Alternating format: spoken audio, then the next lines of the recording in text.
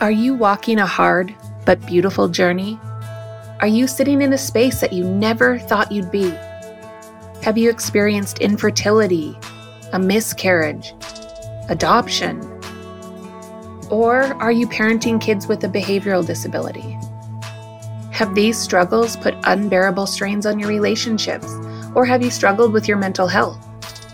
I have experienced all of this. My husband and I struggled with infertility and fought for our 3 beautiful children, our miracles. We went through the struggles, the pain, and the financial burden of IVF in order to have these incredible children, and that journey was so freaking hard. We felt like failures, and we felt alone in our struggle. And now, all 3 of our children have been diagnosed with ADHD, ODD, and anxiety disorders.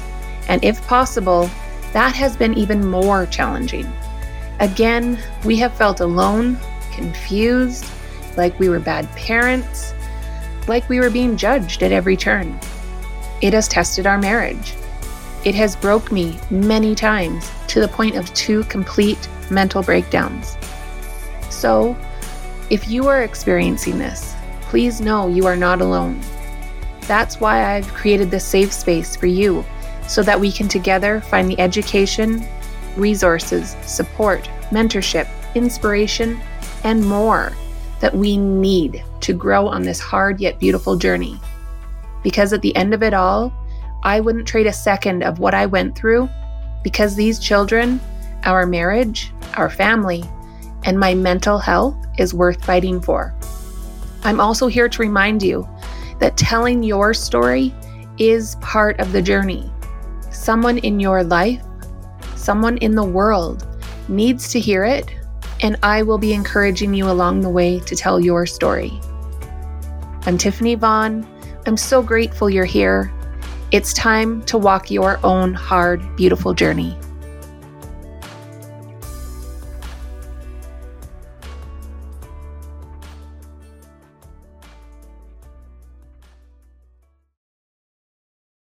Welcome back to Hard Beautiful Journey. This is Tiffany Vaughn, and you are here for episode 8. I am super happy you're back, or if this is your first episode, hey, welcome. I am so crazy excited about doing this podcast. I just can't believe actually that I'm still doing this, but I just want you to know how grateful I am for those people that are actually listening and those that are sending me the most amazing messages and of support and I'm so happy that I'm doing this and that it's helping even one person. That is the goal of me doing this. And so I wanted to start this podcast with reading a review. And this one is from my amazing and beautiful mom. And it says, I am so grateful to you, Tiffany, for taking me with you to this amazing ADHD conference in Kelowna. It gave me a better understanding of what our 3 grandchildren and your children are dealing with daily. As a grandparent and employee in a school setting, being able to learn the techniques that work for children with an ADHD brain is invaluable. Thank you, dear Tiffany. Oh, Mom, you're so wonderful. And yeah, that was such an amazing experience going to that seminar. And if you haven't heard that episode, definitely go back and check it out. It's episode 7. And what I was originally planning to do with this episode was actually continue with the rest of the information that we learned at that seminar. And but something was telling me that instead of doing that for this episode, maybe to try talking about the subject that I am going to talk about. But don't worry, I will circle back. It will likely be in the next episode, the remaining pieces of the ADHD seminar. But for today, I would like to talk about something else that I learned over the last couple of years that has also made a huge difference in our lives, in our family life, and most specifically in my relationship with James. and it has to do with the 5 love languages. So believe me when I tell you this, I watched every single episode of The Oprah Show when it was on. I'm not kidding. Every single one. And I even went to a taping of it with my friend James McEachern when he moved to Chicago. And oh, lordy, lordy, lordy, was that a moment in my life that I will never, ever forget. Like, never. And the episode was about miracles, I think. That's all I remember. Because I literally spent the whole time staring at her like a crazy loon. And then when she walked out at the end, she shook my hand and dead. I was dead. James and I got back into the cab after the show, and I screamed and cried into my cell phone with my mom, and that cab driver was laughing so hard. And yeah, I was just in shock that I actually was in the same room with one of my heroes, and amazing. Anyway, I digress. The reason I bring that up is this person was on her show many times, and his name was Gary Chapman, and he spoke about love languages. And remember, I was in my 20s and 30s when these shows aired that he was on, and I either didn't care about love languages then, or I just didn't know much about love, and it just went right over my head. But now that I'm an old married woman with lots of life experience, when I heard him talk about these love languages recently on some of the podcasts that I listened to, I cranked up the volume and I definitely paid more attention this time. And I'm not kidding, just like the ADHD seminar that I went to, it was like I was struck over the head with a lead pipe, and things just became so obvious and clear that I actually bust a gut laughing that it took me this long to actually get it. It was nuts. The information just made so many things in my marriage to James just make sense. And not only was us discovering that he was undiagnosed ADHD, I also found out what his love language is, and he now knows mine, and I'm not exaggerating. It is a game changer. So anyway, on to these love languages, and I will do my very best to explain them, but I'm serious. Go get a book. Go get his book. It is amazing.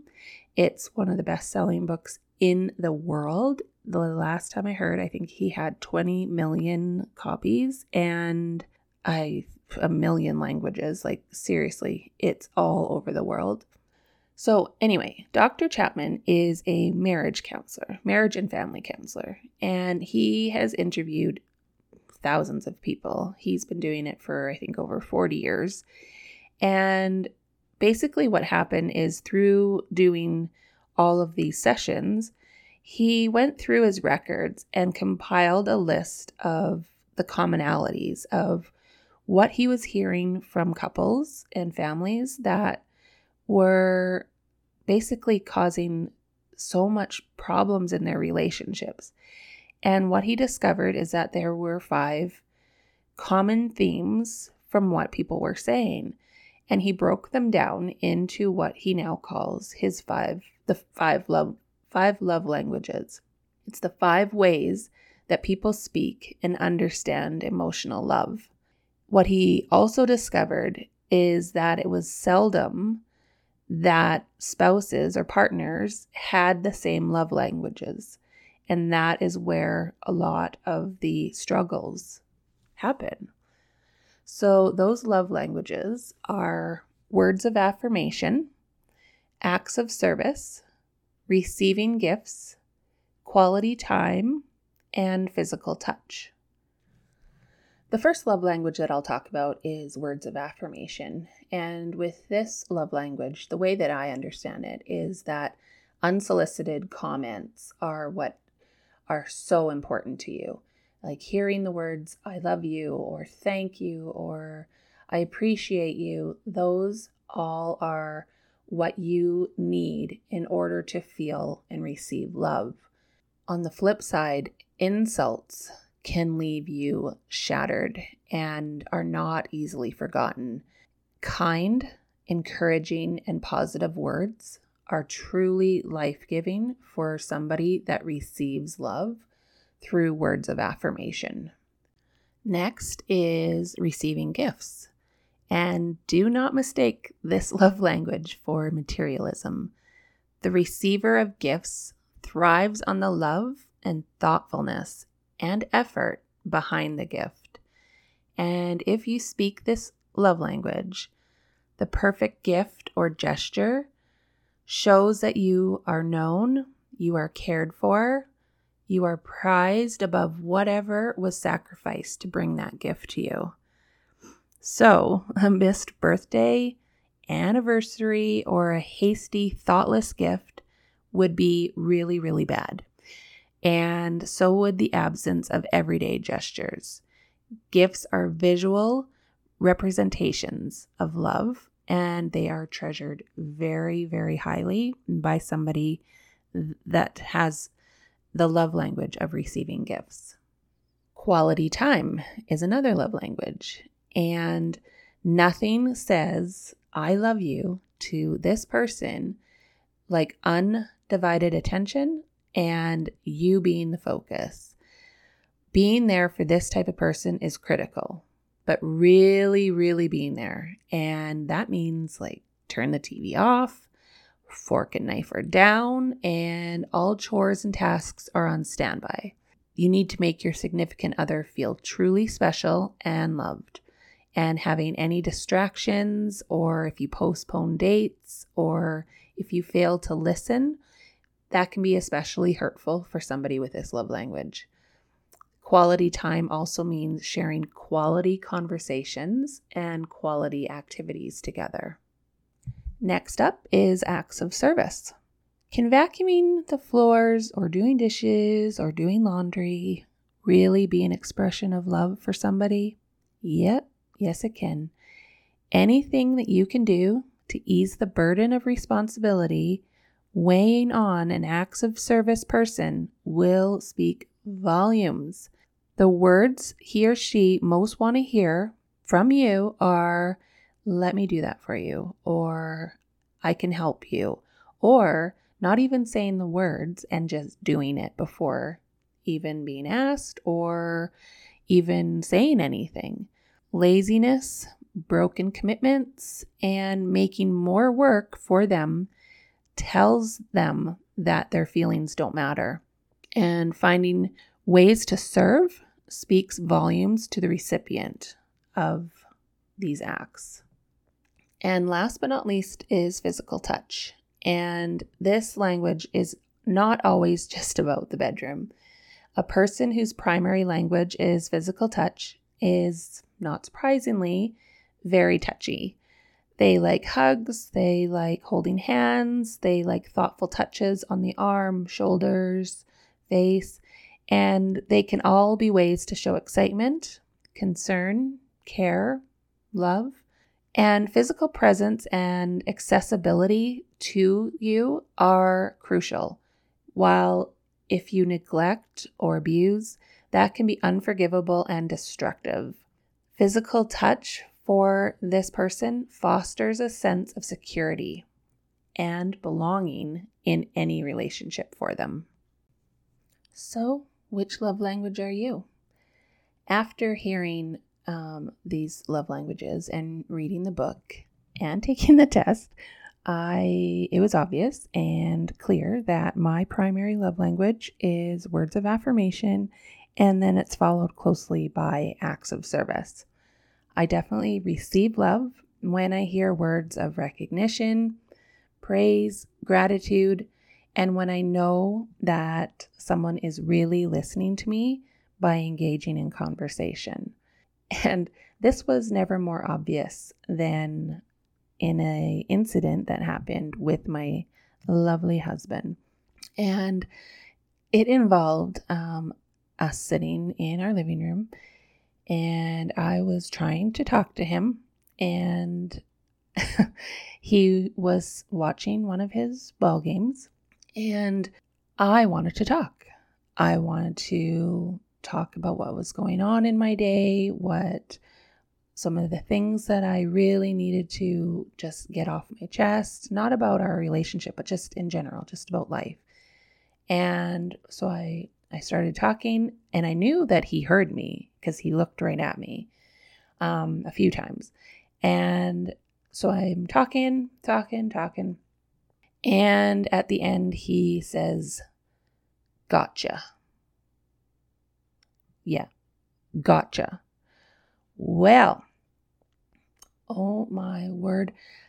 I was so angry that after me talking and wanting to have a conversation with him about it, I wanted his feedback. I wanted his insights. I wanted us to have a conversation.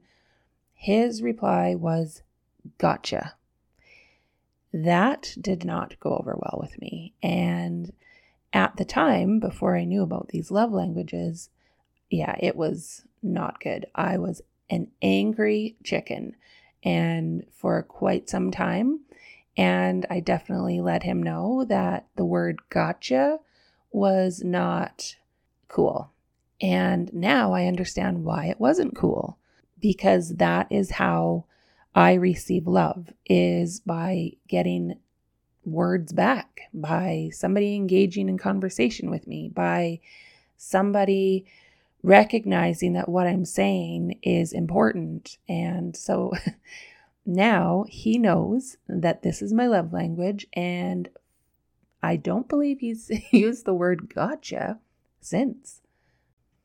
My other love language is acts of service. So when I'm feeling like I need help in an area of my life, and somebody says, "Let me help you. I will help you with that. Let me take that on for you." That is when I feel love. And it's happened in a variety of ways. It can be at work. It can be with my kids. It can be with anything. If somebody says, "Let me help you with that," I love you. Like, I love you.